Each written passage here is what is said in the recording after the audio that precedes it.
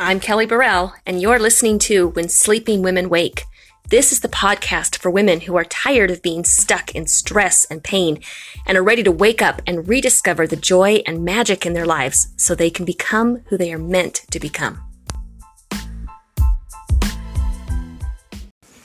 Hello, friends. This is podcast number 2, how a bottle of lavender that did not smell dirty completely changed my ability to sleep. So, like I mentioned in my last podcast, I didn't sleep well for years. I had so much stress in my life that I was constantly wound up like a really tight spring. And that made it really hard for me to sleep at night. And it felt like as soon as my head hit the pillow that my mind would take off like a horse out of the gates at 1,000,000 miles an hour. And it could be an hour or more before I could reel it back in enough to finally go back to sleep. Or go to sleep in the first place in this case. But then, unfortunately, I'd wake up several times during the night too, and then I just lay there. And it's not that I had to go to the bathroom. I just was awake and aware and staring at the clock and wishing that my mind would switch back off so that I could catch a few more precious hours of sleep before my kids woke up and my day started all over again. Now, as I'm sure you can imagine, without the rest that my body needed, I was pretty much a hot mess. I was angry all the time, and I would yell at my kids for such little things. And this was a serious problem because my kids were little, and they couldn't get away from me. And I'm pretty sure that they wished that they could at times because I was just a mess. I couldn't enjoy my family. I couldn't handle my life. I actually dreaded going to bed at night because I knew that the whole cycle was going to start all over again. And folks, I was really going nowhere fast. So I thought about it. I started trying to figure out how to solve this problem. Now, I'd heard about lavender oil, and since I'm always up for something natural over a drug, I went to the health food store to buy some. But I wish I could have smelled it before I bought it, because when I got it home and I opened it up, it smelled dirty. It was yucky. I thought, this was not what I imagined. I actually tried it a few times, but it ended up just being so smelly and yucky that I pushed it into a dusty corner of my nightstand and forgot about it. I also tried valerian root and melatonin, but they weren't very reliable, and they sometimes made me more wired than I was without them. So, and besides, I didn't really know what was in them besides the active ingredient. And so I didn't like putting things into my body that I wasn't sure where it had come from. So fast forward a few months, and a friend showed up at my door with a bag of oils, and I thoroughly enjoyed opening all the bottles and smelling them.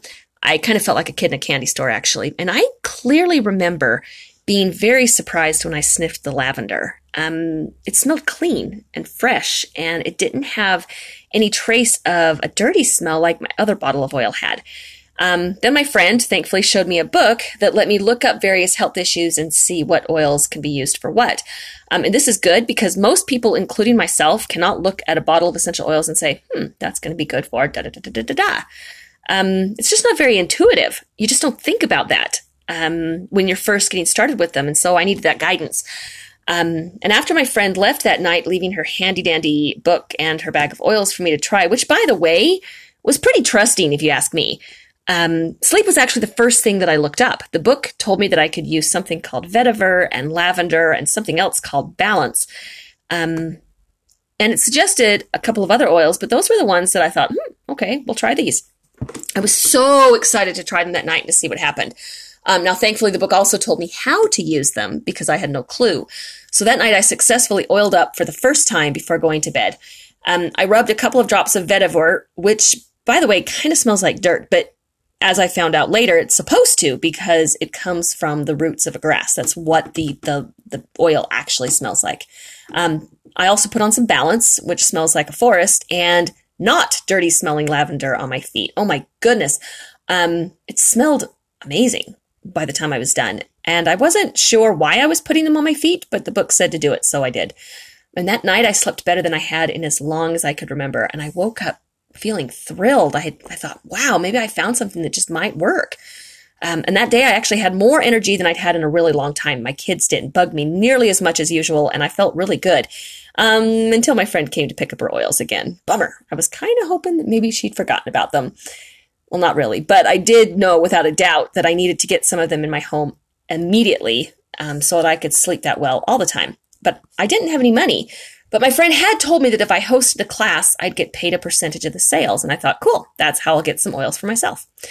I remember 5 of my friends showed up for that class. They loved the class, they loved the oils, and to my surprise, all 5 of them ordered kits. And that gave me enough to order my own set of oils, and I have never looked back. I've used oils almost every single night since that class a little over 6 years ago, and it has made a world of difference in my sleep, in my stress levels, basically in my ability to handle my own life.